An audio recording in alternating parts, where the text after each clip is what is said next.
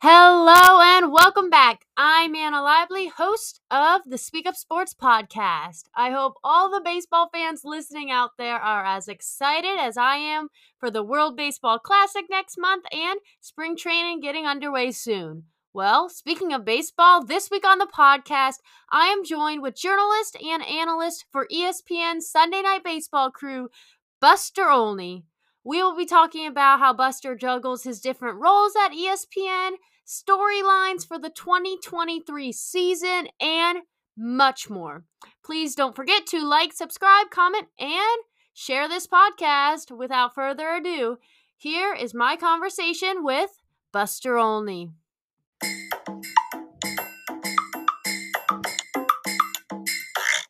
Well, welcome back to the Speak Up Sports podcast. I'm Anna Lively, and this week on the podcast, I am joined with a journalist and analyst for ESPN and a part of so many of their coverage of baseball and the host of ESPN's Baseball Tonight podcast, Buster Olney. Buster, thanks for coming on and joining me. Well, nice to join you, Anna, at a time when I know it's been really busy for you, having just gone through all the college stuff that you've been going through. Yes, for sure. Now, speaking of college, I want to start with you at college. So you went to college at Vanderbilt University. Did you always know that you wanted to get into sports journalism? I feel really fortunate because I actually knew that when I was 15 years old. When I was I grew up on a dairy farm in central Vermont. And my folks figured out really quickly that I was too much of an idiot to be able to figure out how to fix things. So I went to boarding school in Western Massachusetts. And when I was a sophomore there, a columnist for the New York Times named Red Smith came and spoke there. And this is someone who covered Babe Ruth. This is someone who he was in his in one of the last years of his life. And I remember walking away from that presentation that he did, and I got to have dinner with him thinking, you know what, I'm not going to be the power forward for the Lakers, which is what I really wanted to do. I'm not going to be the second baseman for the Dodgers.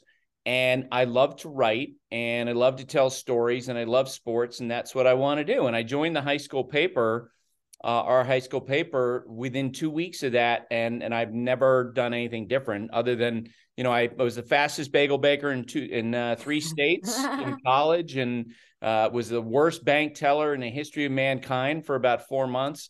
But besides that, I've always wanted to be a journalist. Well, that's awesome that you found that passion at such a young age and were able to start working with the newspaper at your school so soon after. And you talked about him being from the New York Times. So you started and worked for the New York Times for like 6 years before you joined ESPN in 2003 to cover baseball. What would you say that transition was like for you as a sports writer? It was really hard. Because I definitely, worked at the Nashville Banner and the San Diego Union Tribune and Baltimore Sun, New York Times. I was a newspaper guy, and I looked at TV people as being dopes, and looked at them at that time like they can't really tell a story. There's not enough time to tell a story that you want to tell. And then, as my daughter was born, and I knew I didn't want to travel as much as a beat writer. She was born 1999.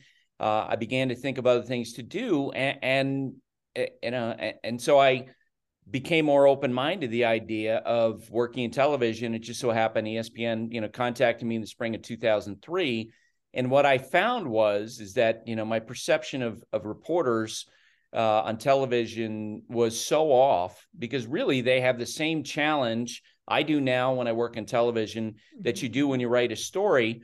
If I'm writing a game story, you're trying to tell the best possible story in 800 words. If you're doing it on television, you're trying to tell the best possible story in 35 to 40 seconds. And so there's an art form with both of those. And once I, realized that and moved on from my bias, I really had fun. But I struggled at the outset. It was hard because I had no formal training in it. Yeah, well, thanks for sharing that aspect of it and the differences of how to cover and get your story across in a difference depending on if you're writing it or if you're, saying it on TV. But currently now with ESPN, you do such a wide range of things for them, ESPN Radio or Sports Center, ESPN.com for your writing, or, your work with Sunday Night Baseball crew. So how would you say you juggle the differences between those roles during the MLB season and during the off season? The neat thing about, and what I realized when I went to work at ESPN right from the get-go is that there's always something to do, there's always, if I'm not on television on a Baseball Tonight, I can do Sports Centers. I can do radio hits. I'm sure you get radio requests. I get a bunch of those every week, and you sort of pick and choose among those. You can, pitch story ideas, and in large respect, other than, I know that I'm required to be at Sunday Night Baseball every week. I've been on that show. This will be the 13th year. And other than doing my podcast, which is 3 days a week now, I can kind of fill in my own schedule. And so if I, see a gap where I'm going to have some time to work on a written piece, then I can, call Rachel, my editor, and talk to her about, ideas and kick around different stories. I just love the variety that you can work with at ESPN. Yeah, that's great that you get to do so many different roles and different aspects of the game, depending on sort of what your schedule, allows at different points of the year, depending on what's happening in baseball. But what would you say you enjoy most about covering the game of baseball, say either the regular season, the playoffs, or just the variety that happens every year and unpredictability? I like writing about the people. I always have told friends that, because, and I'm sure you bumped into this too. People say, boy, baseball's boring. And I'm like, no, it isn't. Like, the context changes every day. So, yes, they play a lot of games, but things are happening behind the scenes. And, we're talking about people from different walks of life, in different countries, different backgrounds, different challenges in their life. Maybe they've had some injuries, and then you mix in competition, and then you mix in money. And it really is a great way to get into writing about people, like Mike Trout. Right. It just, he's very down to earth, as I'm sure you've talked to him before. How is it that he got to be that way? And so to spend time with his parents is a lot of fun. We did a piece, E60 on Freddie Freeman, a couple of years ago about, the effort from he and his wife, Chelsea, to have a surrogate. And then finding out that Chelsea was pregnant. So they wound up having twins with a twist, as they say, and that's going on behind the scenes as COVID, and he wins the MVP in 2020. There's just so many great stories to pick through. And so to dig those out, that absolutely is the most fun that I have. Yes, I agree. When you hear the baseball is boring thing, and I'm like, excuse me, do you hear all the different storylines you talked about at Mike Trout? I met him for the first time at the 2021 MLB Little League Classic in Williamsport when I talked with you too. And I was a little nervous the first time I talked, but he was super nice as you talked about it. But the storylines, I feel like they always are ever changing, and it's not predictable. So that's what intrigues me about the game of baseball. So yeah, sure, it's technically slower, like they're not tackling people like football, but there's a lot of strategy that goes into it. And there's different rule changes that are going to be affecting the 2023 season. So I think that's going to be interesting to see. Yep. And outside of just the normal players, I mean, you've got Shohei Ohtani, who seems like an otherworldly player. I mean, it's nuts what he can do. And then you talk about all the different, strengths of each team. And each season, I personally feel like there's a new storyline and multiple ones, including we saw Pujols hit 700 and just so many different unique aspects to the game. Absolutely. And that's, as I used to be a beat writer. I covered the Padres, or covered the Nashville Sounds. And then I covered the Padres and the Orioles and the Mets and the Yankees. And I was always astonished when I would hear writers talk about how, I can't come up with a story idea. Man, I always felt like they were burbling over because of the changing context. A player makes an adjustment in batting practice, and all of a sudden they get really hot. Tony Gwynn, when I covered him with the Padres, Hall of Famer, getting close, taking a run at 400, and then all of a sudden you have a player's strike. I covered Cal Ripken's consecutive game streak. working at ESPN, doing a story on CC Sabathia, when he goes to Milwaukee Brewers in a trade in 2008, and then he demands to take the ball every 4 days for the Brewers because he wants to get the Brewers into the playoffs. Andrew McCutchen, who is such a good guy, is glad to see the other day he's going to return back to the Pirates. Mm-hmm. And, you hear from a teammate, he's really good at impressions. And then you throw names at him out of the blue, like, give me Albert Pujols, give me Derek Jeter, give me this. And he nails it. And it turns out he's also really good as an artist, and he can sing really well. I got video of him singing at Pedro Alvarez's wedding. How fun. Yeah. And I mean, that's the thing, is that just it's such a broad menu of humanity that you can choose from every day in doing these stories. Right. I totally agree. And I love that you shared those different stories, because I think sometimes people just think of, oh, you're a professional baseball player, you need to perform as an athlete, but they don't know about the person as a whole, like outside of the field, in normal life, right? What those types of talents they may have or different fun things that they have. But I know for you personally, outside of working with ESPN and reporting, you're also an author of multiple books, including a New York Times bestseller, The Last Night of That Yankee Dynasty. So can you talk about what it's like for you writing books versus writing stories? It becomes an obsession that takes you over. And I'm, about ready to start on a book project, and I'm hoping that I can handle it in a better fashion. But I think inevitably the book kind of takes you over. Everybody's different in terms of how they do their writing. When I did that Yankee book, I would get up at 2:30. My daughter was little, and so I knew she would get up by 7:00. And so I would get up at 2 or 3 in the morning, and I would turn on this live album CD of The Police. I'm dating myself, and it had high energy, and I would just write like a burst of writing for like 3 or 4 hours. And Wow. Then when I did my second book, and then I would stop like at 6, 7 o'clock. I'd be like, okay, I got 1,000 good words in, 1,500 good words in, and I'm just going to stop for today. And then my brain would percolate during the course of the day, and I'd think about changes I'd want to make the next morning. And I would be like leaping right into that the next morning at 2:30 in the morning. Now, when I did my second book, which was on a basketball coach named Don Meyer, I had a similar type schedule where I would get up at like 4 o'clock in the morning, and I would have a particular album I listened to, is a Jackson Browne album. And I would be playing in my mind as I was going through it. And it just energized me.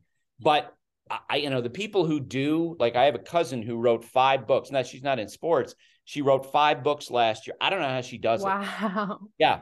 She has this unbelievable regimen, and because it can take you over for sure. And I'm sure you'll do a book at some point. And you'll find that when you start to focus on it, it becomes such a big project, and you feel pressure and you're excited to have it come out. It just takes you over. Well, thanks for sharing that insight behind what it's like, because I think a lot of people, including myself, don't know like the dedication or different things you have to do, because writing a book is nowhere easy. Like, it takes so much time and dedication to know how to put it all together in a way that thousands of people will enjoy reading. So it's so unique to hear that perspective. Now, I want to get a little bit back more into the Sunday Night Baseball. For you, you talked about doing different things throughout the week, depending on the week outside of that game. But what does a preparation for each of those games look like for you? And that starts for an individual game a couple weeks out, where you are looking at the long range pitching matchup potentially. And then, so you might, I might say to Carl Ravitch, to Eduardo Perez, to David Cone, hey, 2 weeks out, we got Scherzer, it looks like. If the Mets don't have a rain out, we could get Scherzer, we could get DeGrom, we could get Garrett Cole. And you start to focus on those players, and it gets brain moving in terms of possible story ideas. I find myself, when I sit and watch games during the week leading up to a Sunday night game, I'll of course watch the 2 teams that we're going to see that Sunday night, so I have a better context of what's going on with the team, a recent taste of what they're doing. And that really, the last few years, I've been doing that 2 weeks out more and more, where I want a broader slice of their season to sort of draw upon. I'll have conversations in a week leading up to a Sunday night baseball game. I'll have conversations with Andy Jacobson, who's our producer, on Monday or Tuesday. I'll give him, what I'm hearing from sources is likely to be the pitching matchup. I'll talk through some ideas, who would be good to wear the mic this week? Who would be good to do a pregame interview with? Who would be good to do, what do we think about the in-game interviews? Because some managers love the in-game interviews and some managers don't. And if you get a manager that you think might be a little bit short on words, maybe you veer off to a player. We have a formal conference call on Thursday where we go through some of those ideas. Then I will travel to the city where our game is, either on Friday evening or Saturday morning. I'll be at the ballpark, it's Saturday for sure, and spend that day with talking with both teams, going to the game, getting some background, making more phone calls. And then on Sunday morning of a Sunday night baseball game, there'll be a follow-up conversation with the producer. I usually have SportsCenter responsibilities on Sunday morning of that game. I'll be in touch with the Baseball Tonight producer, Greg Colley, who, we have a Baseball Tonight ahead of time. And I usually have to, it's a really busy day, but I have to stop drinking water at about 2:00 because I know that starting at first pitch, I can't go to the bathroom. So I got to cut myself off relatively early. How do you stay hydrated if it's hot then? You got to balance it, Anna. you got to find that proper balance, right? And I have had games. We had a first pitch in Texas one year. I think it was 2011. It was 106 degrees at first pitch, and I'm in a suit and tie, and we had a temporary makeup person there, said, you're really sweating. And I'm like, well, it's 106 degrees, and I'm in a coat and tie. What do you expect? Right, exactly. And then you go through the game, and you do feel like, after a week of conversation and a week of reporting, like a big exhale when the game is over. Well, that's great. Thanks for sharing all the behind the scenes preparation of what that looks like, week in and week out, and all the different calls that you have to do and all the logistics of travel and everything in between, because it's interesting to hear, what that looks like for you. Now, speaking of baseball, since the season I feel is right around the corner, which makes me excited because it's been a couple months since I've got to watch some baseball games. So heading into the 2023 season for you, what would you say some of the biggest storylines you're looking at and like teams you're most excited to watch are? Well, you referenced already the person who's going to dominate the conversation in baseball this year, and that's Shohei Ohtani. For sure. Because of his impending free agency. He's not signed with the Angels. I suspect that the Angels are going to try to, throw a big number at him.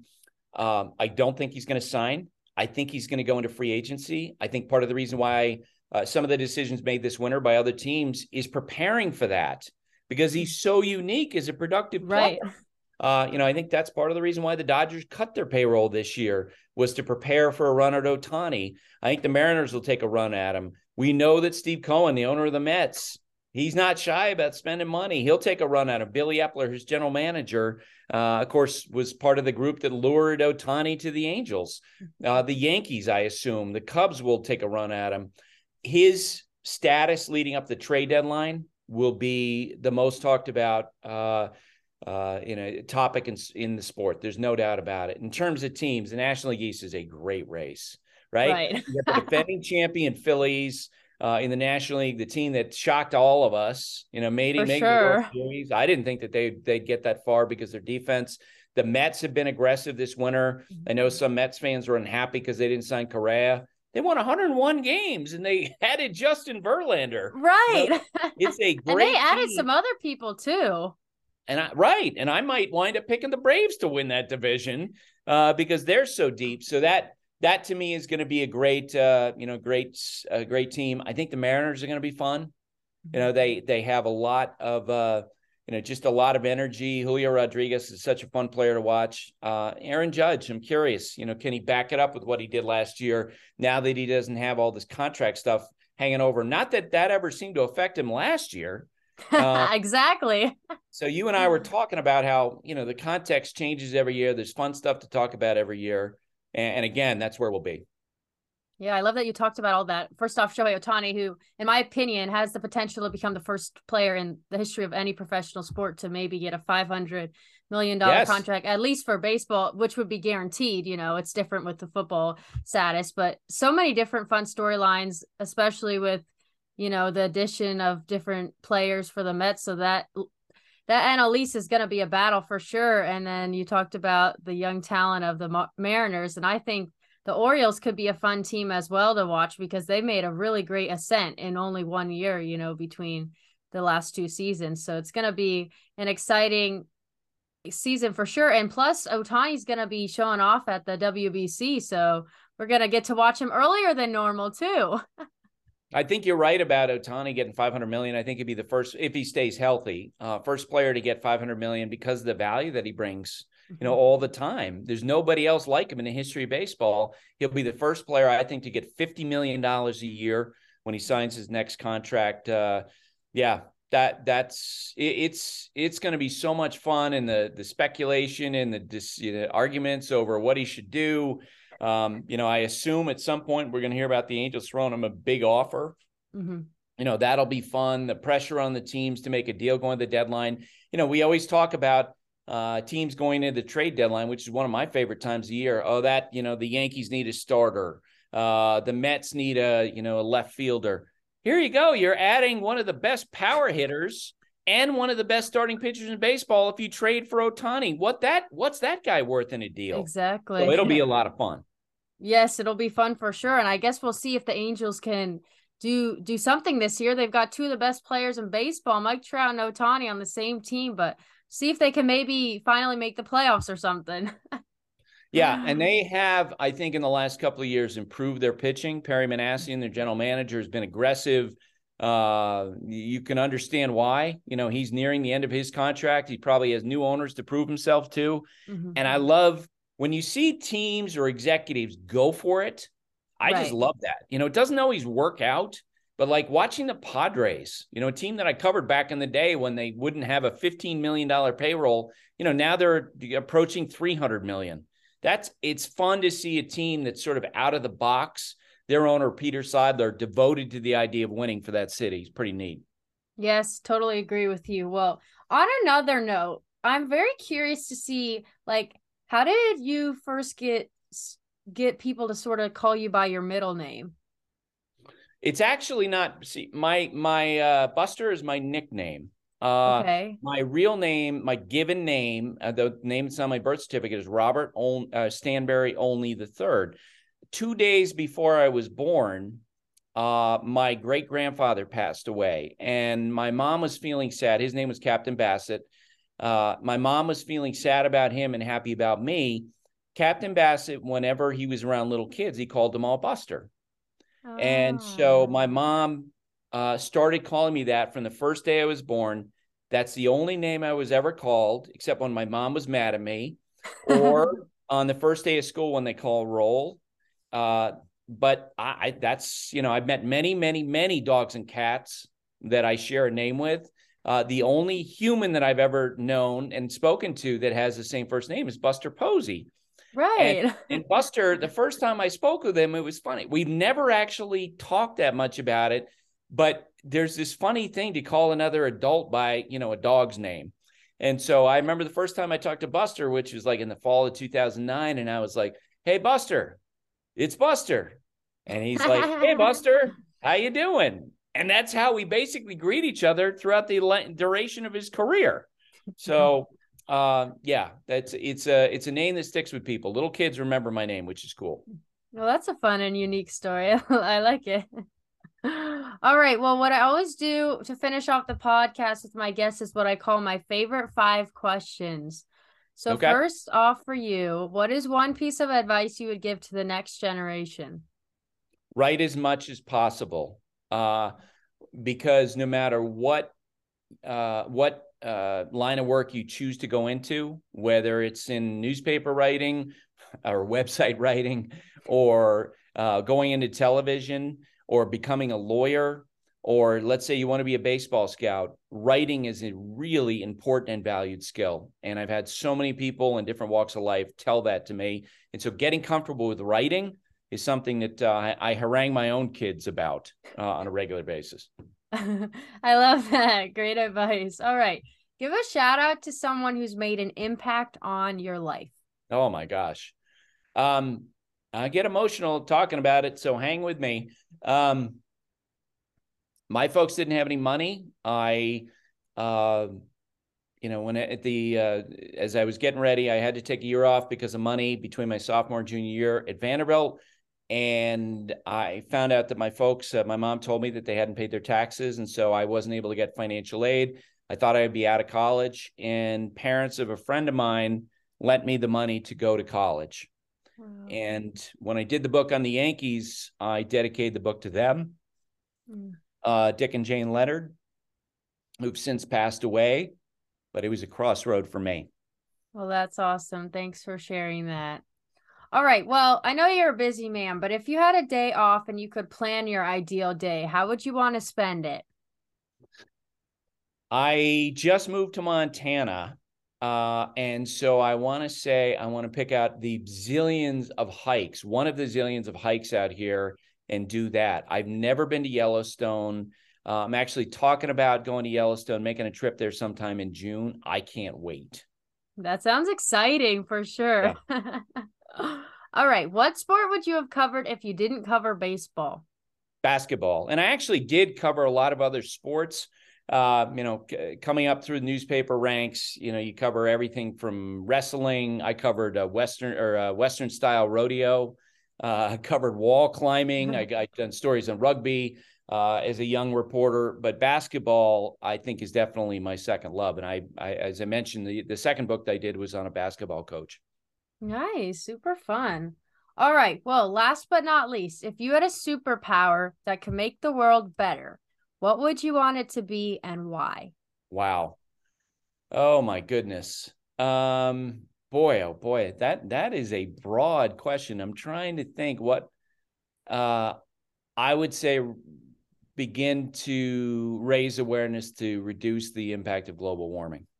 Because I think that if I had that superpower and I could, you're not old enough to remember the first Superman, I'm sure, but what Superman did is he spun the earth backwards to turn back time. This was like in the movie the 1977, or maybe it was Superman 2, but he spun the world backwards and he put everything back where people could be safe. And that's what I would want, because you were seeing the impact of that. It feels like day after day after day. Well, that's super cool. Thanks for sharing.